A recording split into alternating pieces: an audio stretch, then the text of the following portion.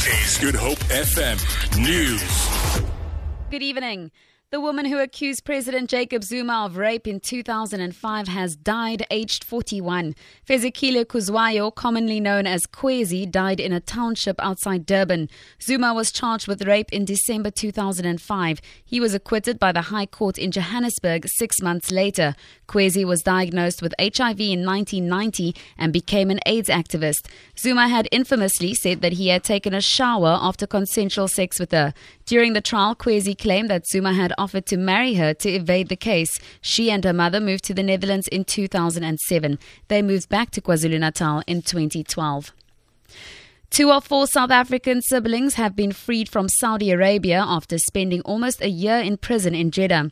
The father of the 4 men, Port Elizabeth businessman Nazir Desai, says Huda and Waliullah are expected back in the country tomorrow afternoon. He says the other 2, Yumna and Wasiullah, continue to be held without charge.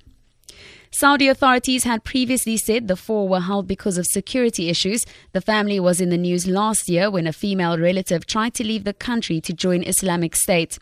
The Saudi consulate in Pretoria has declined to comment on reports that the Desais were arrested because of allegations of terrorism.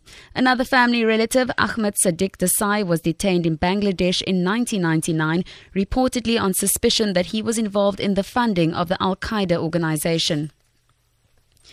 A new initiative to celebrate gardening in all its forms, known as National Garden Day, has been launched in Cape Town. Project manager of Garden Day, Clarissa Kutsia, says the objective of the day is to invite South Africans to grow gardens and enjoy these spaces. She says gardening has amazing therapeutic benefits. Gardening is really good for your health. It releases stress. There's a study that's been done who found that gardeners and florists are the happiest professions in the world, and we actually want to encourage South Africans to take up gardening if they haven't done so already.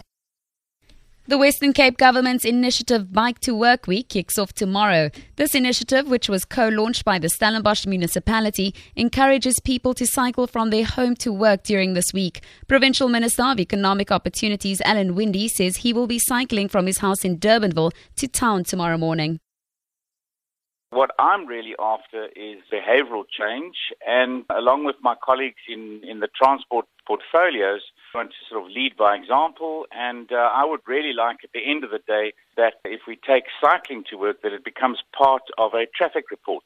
Riding a bike is a healthy, conscious decision. It's part of a lifestyle, and of course it helps with so many other things. So it helps with traffic congestion too. To end this bulletin, South Africa has secured a 4th successive one-day international victory over Australia as captain Faf du Plessis scored 69 runs in a 6-wicket win in Port Elizabeth. The Proteas had already clinched the 5-match series with 1 encounter left to play in Cape Town on Wednesday.